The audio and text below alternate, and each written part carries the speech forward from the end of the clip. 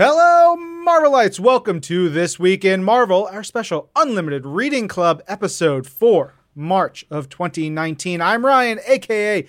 Agent M, and I'm joined by... C.B. Cebulski, Editor-in-Chief. Yeah! So, for Marvel's 80th anniversary, every month this year, we're talking about cool comics that came out in specific decades. January was the 40s, or 30s-ish, I guess. Whatever. It doesn't matter. February was the 50s. Here we are in March talking about the swingin' 60s. And, what we do on This Week in Marvel Unlimited Reading Club, we pick a couple books that are available in Marvel Unlimited so all of you can read along with us. We take in a couple tweets, a little thoughts from you fans, and we just discuss it. We're going to be doing this all year long. This month, we're discussing 4 incredible comics with Fantastic Four issues 48 through 51. Yep, to date, we've talked about cowboys, we've talked about aliens, we've talked about monsters, we've talked about magic, we've talked about romance. Finally, superheroes! You ready for it? You excited? Yes. Yeah, we've had...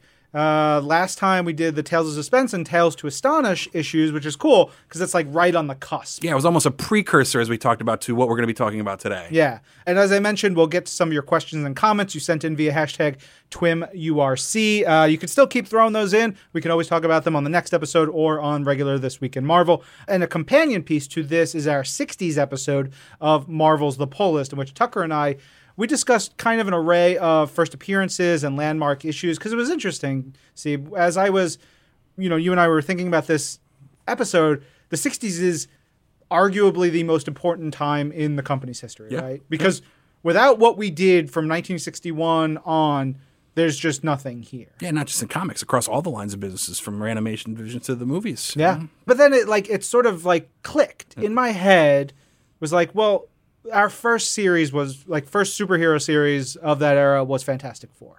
Why not talk about the Fantastic Four? We have a great Fantastic Four comic right now.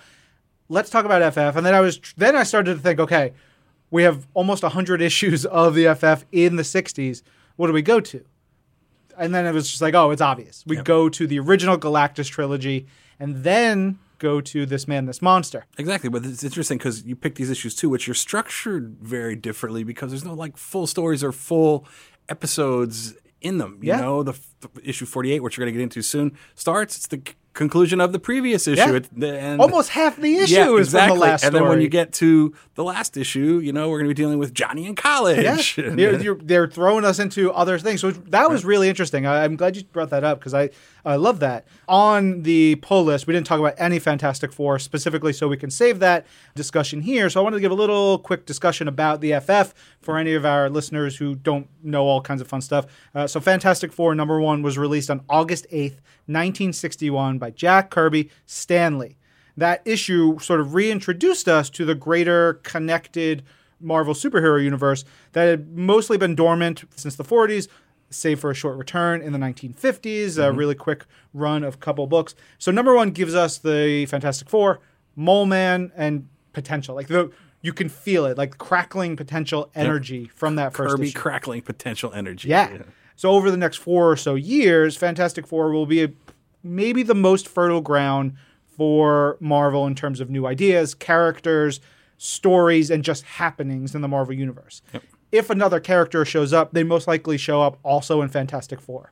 It's like the biggest book that we have. And so Spider-Man, he debuts, and of course, Fantastic Four are involved in his first stories. And I just love looking back, especially at these issues. I think it was great that you picked them because here you have 2 creators who had already been working together for 4 years, and you could go back and compare to the early FF issues and see how far they come. But when you compare to modern comics, they were still kind of flying by the seat of their pants. Yeah. And when you read or listen to old interviews with Stan, he says that, it was just, they were putting out the funny books. It was disposable material. It was like, hey, we were just putting this stuff together and having fun. And that's what really the core a lot of these issues is. It's these world-threatening menaces that come down and that they face. But through it all, you could just see through, Stan's dialogue and through Jack's art that they were just having a good time telling these stories. Yeah. It's also, to your point, they're also working like wild. Yeah. It's not just that they're doing one book. It's not like Jack's taking 30 days, he's doing one issue of FF, and he's done. He's got covers across a ton of books. Yeah. He's got 2-3 books at any given time that he's penciling. Stan's writing and editing half the line, at some point. At this point, a couple years in, he's got a little bit more help with Roy Thomas and other folks.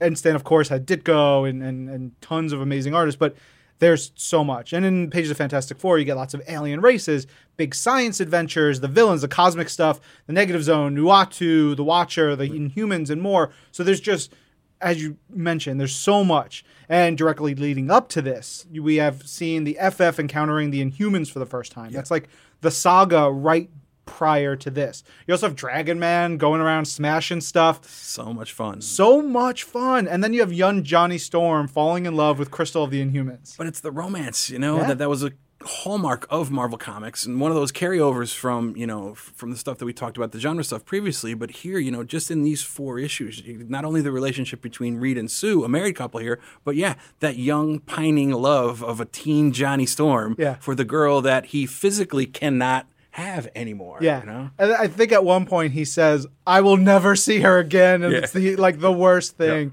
So dramatic. I love it. And another thing to remind readers of as we talk about this, because some might not know, when Stan and Jack were telling these stories, this was done in what is called Marvel style. So there wasn't a full script from Stan that said, do this and do that and do that. Stan and Jack would get together, talk about the story. Stan would either type up something, for Jack, or Jack from his memory would go back and just take the basis of the story. It starts here, it ends here, and pencil the pages.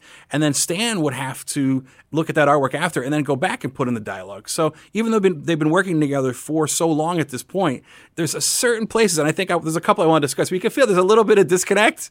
And, even Stan has talked about some things where Jack would draw something and be like, what am I supposed to do with that? And he would just have so much fun with it. And those have become key moments in the memories of so many fans of the Fantastic Four.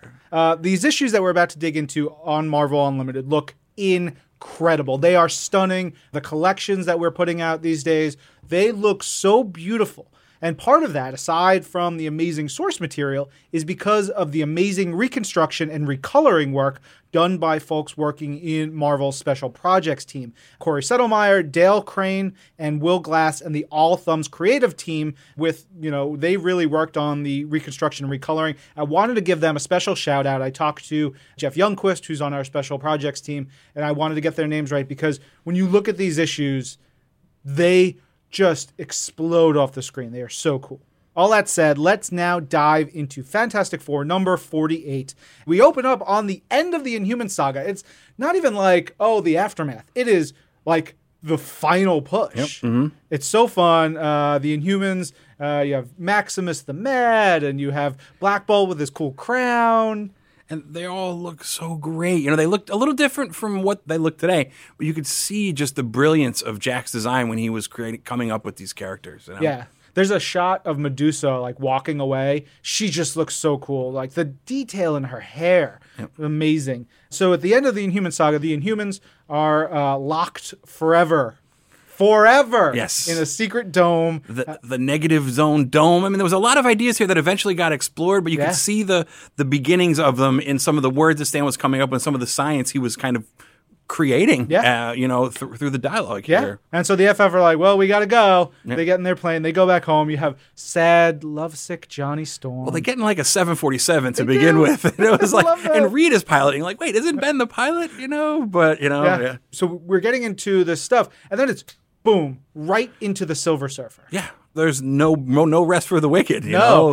And I was thinking, as I was going through this, the amount of comics packed into this. If we had done this story, if someone came up with Galactus today, fresh, and this saga had the same plot, this would be the 6-7 issues maybe. Because you would think about spreading it out and giving more room to breathe and some stuff.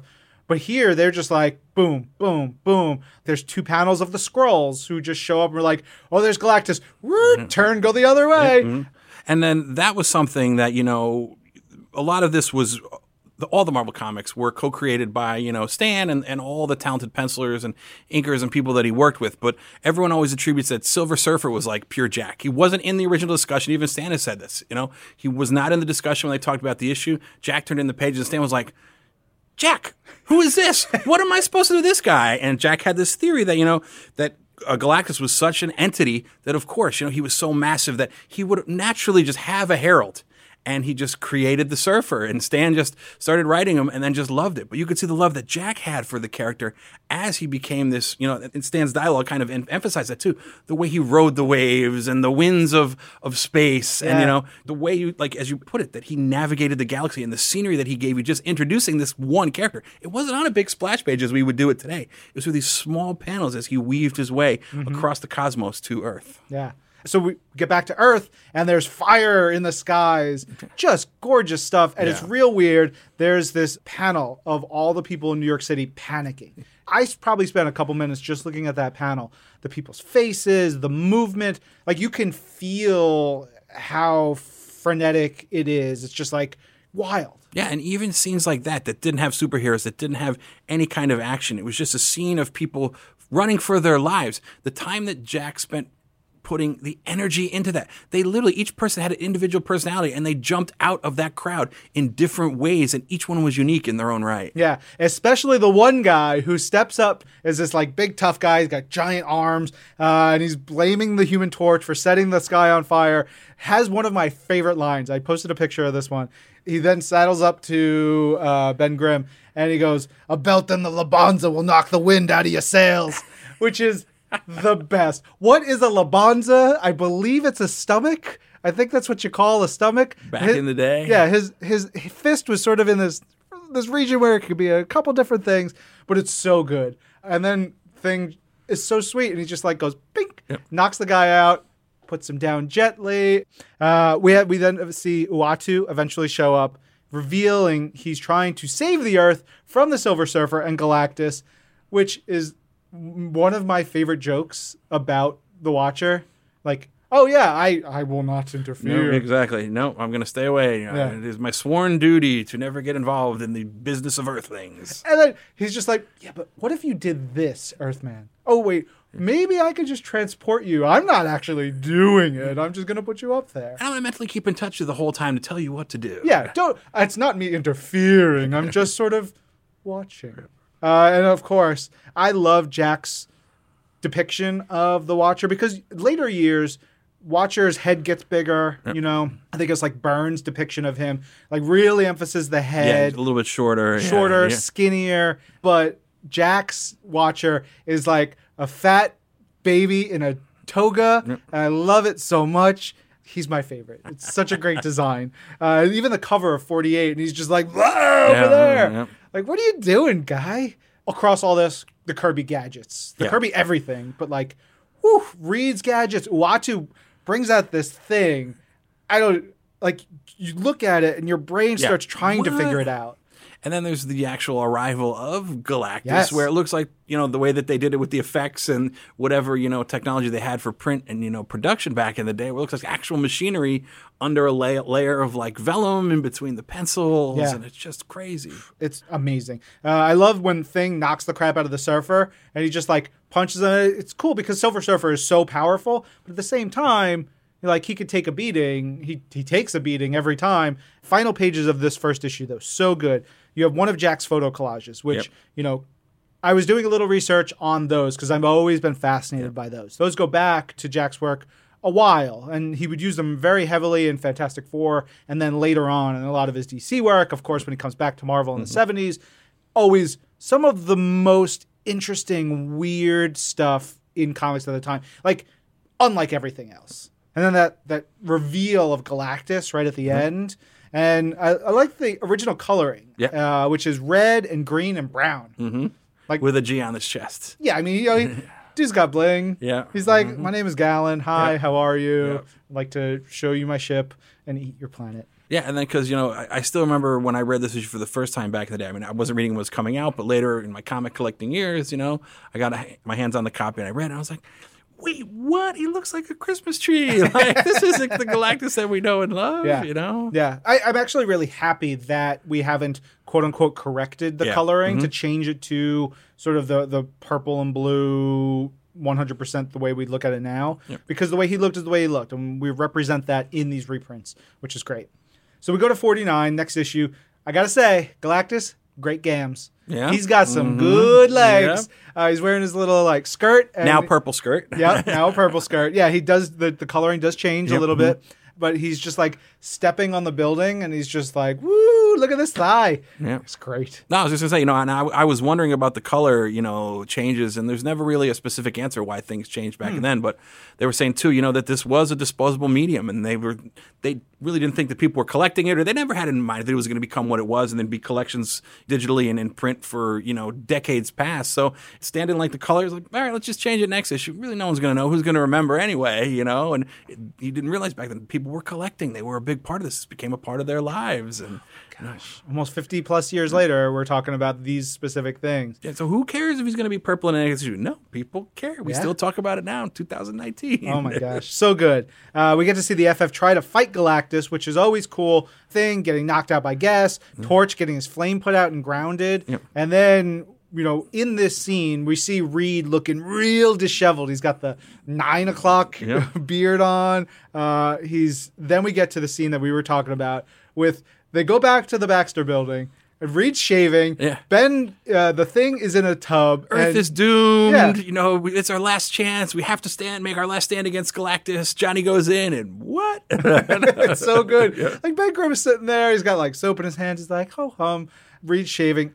It's just so good because it also humanizes these incredible characters, right? It connects you to them a little bit closer. Like they're trying to clean themselves up to mentally and physically deal with it. Talking about humanizing, we also see that with the Silver Surfer, him talking with Alicia Masters, who is Ben's girlfriend. Like there's a whole bit of plot going on with that.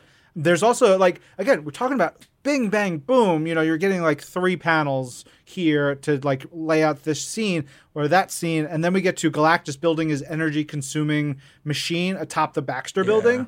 Like, I don't know how Jack put this all together. It's so finely detailed. Yep. And the thing that's amazing too is when you think about it, back then he was doing 2 or 3 pages a day at that level of detail. Like, I am almost speechless. Yeah. It's amazing. The thing that I was thinking about when you were talking about stuff that Jack put in there that made Stan go, what do I do? Was in the Watcher showing the scenes of what could happen to Earth. He's like, I'm trying to think of what Stan would have seen. He looked at this art and he sees Uatu flash something on a wall. Then they're looking at something. There's like blast happening to the oceans. And then all the water's dried up on the planet. Yeah. Like you get this beautiful shot of sea life dying on when there's no water around. And what Stan would have been like, okay, so what am I doing? Yeah. What am I writing? But it makes perfect sense now that it's all put together. And I always wonder, there's the thing where, they knock the Silver Surfer off the building, and just by chance, he's on top of the skylight leading into Alicia Masters' apartment. But Stan handled that so well, too. Like, lo and behold, in a coincidence, unbeknownst how this could possibly happen. It's a 1 in a million chance. Yeah. But yes, Silver Surfer lands on Alicia Masters' apartment. That's great. The panel of Galactus' ship in this issue, one of the coolest, most mind-breaking comics images. When Johnny finally gets there, it's this like MC Escher-esque infinity design, where it starts, where it ends, what it all is, and it's not even a full page. It's like what you were talking about before. Yeah. It's almost like a half, 3/4 page. It's a 3/4 page shot, and it is breathtaking. Yeah. Ugh, man. We get to Fantastic Four number 50, which landmark issue, first series of ours in this modern era to get to 50 issues. Mm-hmm. And this one has the cover with the Silver Surfer, right? Yeah. And then at the bottom, Johnny Storm goes to college. Because so that was so important. I guess they figured it all out. Yeah. Great. I want to see what happens.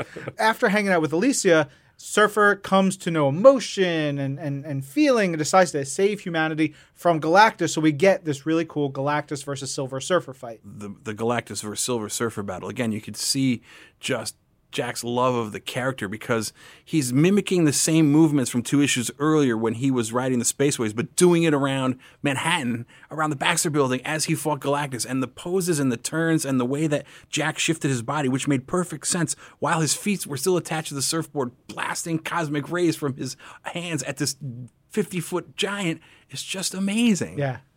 The scope went from cosmic to Earth level, but it still remained so impactful in the energy that it threw off. Yeah, he threw so off. big, so big.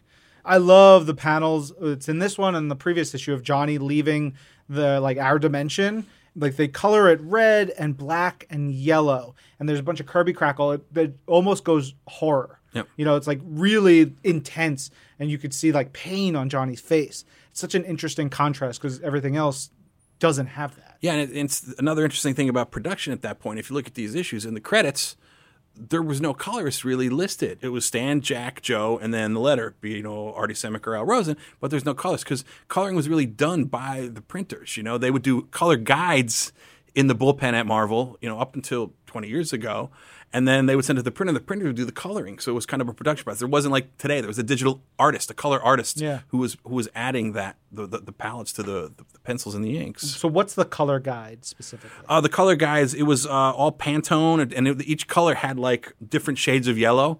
It would have a different code, and they would go in, and in different places, they would just put in the codes for which color the printers were supposed to drop in. It was like an international color code. So, R28, Y32, B97. I don't know them all per se, but I've seen some of the original color guides, and they would just lightly color them in with watercolor, then put a pencil of a number of what tone it was supposed to be. And then they would just send it off to the printer, and the colors would get filled in there. Yeah. Okay, so we get into Johnny returning with the ultimate nullifier. One of my favorite bits is here. Reed immediately grabs it. He's like, okay, cool. What does this do? He starts turning dials and stuff, and the Watcher's like, whoa, stop, you dingus. Yeah. Don't do that. What are you doing? You shall destroy the universe. Yeah, it's this tiny little thing that's probably the size of like a coffee mug can destroy a galaxy, a universe, if you just don't use it properly. So small that you never even saw Johnny bring it back. Yep. You didn't see it. Even when he came back, and suddenly Reed just was like, give me it. Here it is. Go.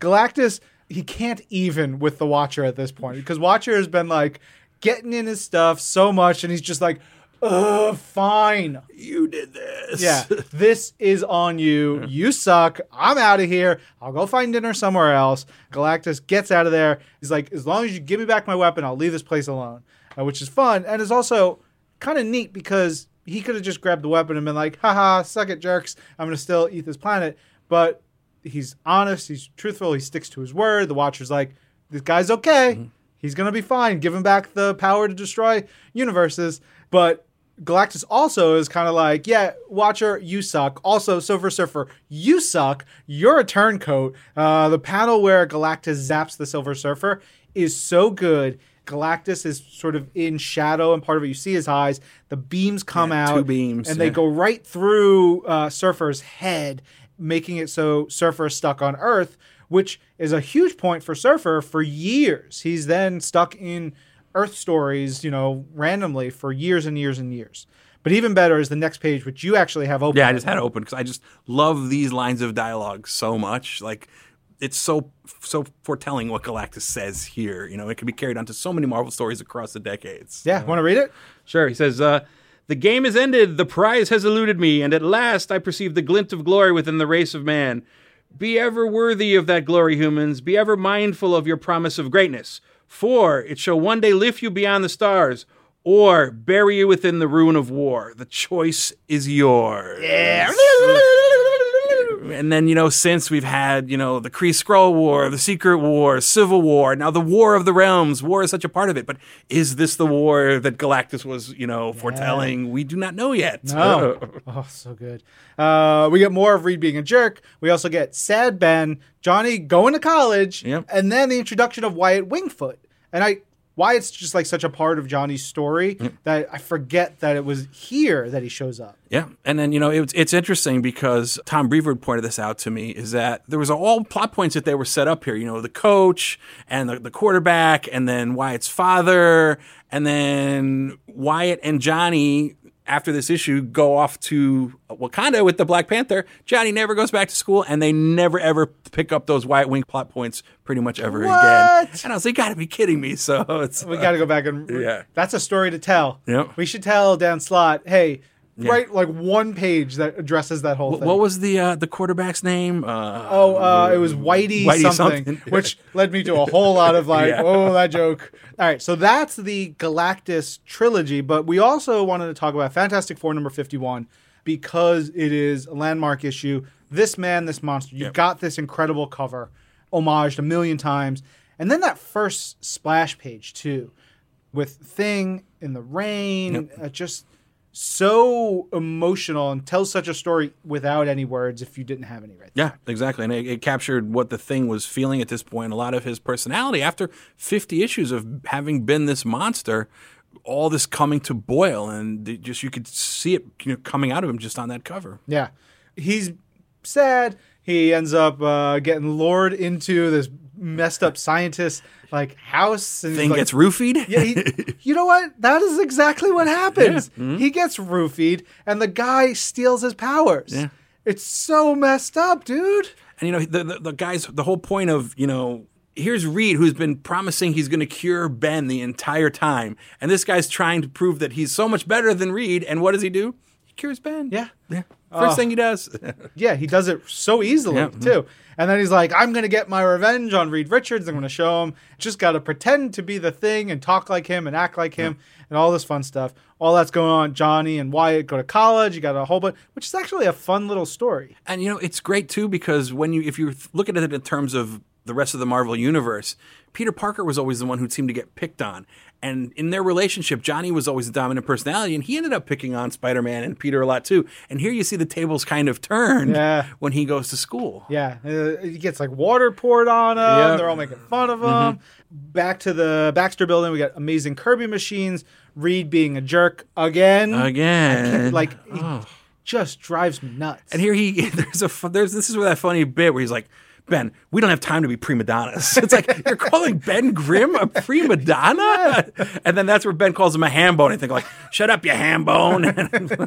So good. We get a full page splash of Reed's what he calls a radical cube, this machine that is, again, mind-breaking. It's got shapes that don't make, your brain is trying to process all the different pieces. Yep. It is so cool.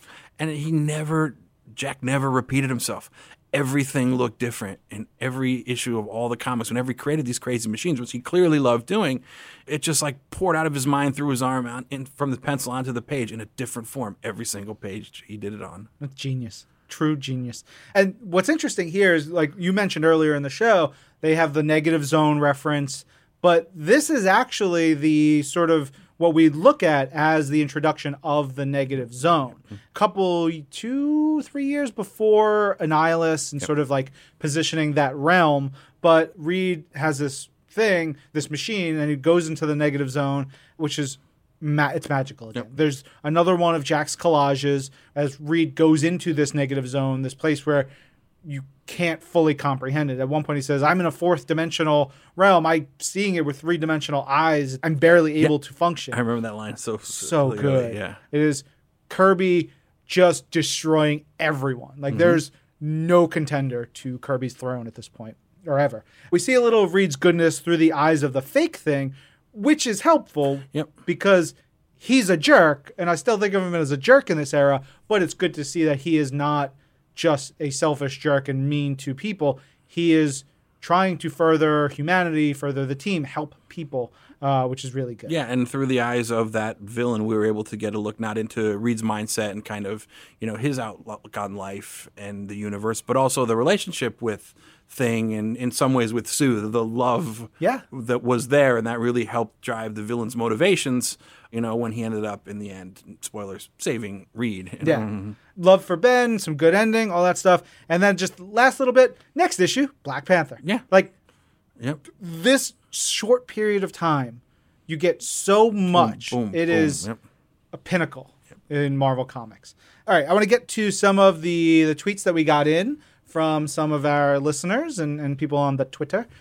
Jiggy Cruz, our pal Jiggy in the Philippines, says, I know there are a lot of monsters that appeared, but was the Galactus trilogy the first intergalactic threat / world-ending event seen in the Marvel Universe? In the Marvel Universe is a tough one because, for me, event almost indicates a crossover between titles or between characters when this was set pretty much in the Fantastic Four book itself. Intergalactic threat? Skrulls had shown up really early on. Mm-hmm. I think we had the Space Phantom show up. So various couple things here and there. But probably of this caliber, probably I would. On a scale perspective, it's the biggest. Yeah. You know? Let's Talk Mr. Fantastic says, what's your favorite Fantastic Four moment ever? Oh, that's a tough one. I mean, that's like picking your favorite child, you know? Yeah. So I'll be perfectly honest. I have a lot of gaps in my Fantastic Four knowledge because I've read the Stan and Jack stuff. I've read a little bit of Byrne, not all of it. I've read a little bit of Walter Simonson's, not all of it. I've read little bits and pieces of the stuff that was, like, I think it was Tom DeFalco was writing for a while and various stuff. I love Mark Waid's run. I love Jonathan Hickman's run. I'm really loving Dan's run, and there's lots of stuff in between. I think my nostalgic fan goes to the new Fantastic Four by Walter Simonson and Arthur Adams, because I remember where I bought it. I remember when I read it and reading it over and over and over again. Yeah. See, I'm the same way. You know, I've kept up on most of the Fantastic Four over the years, not reading it when it was coming out at the time a lot, but going back.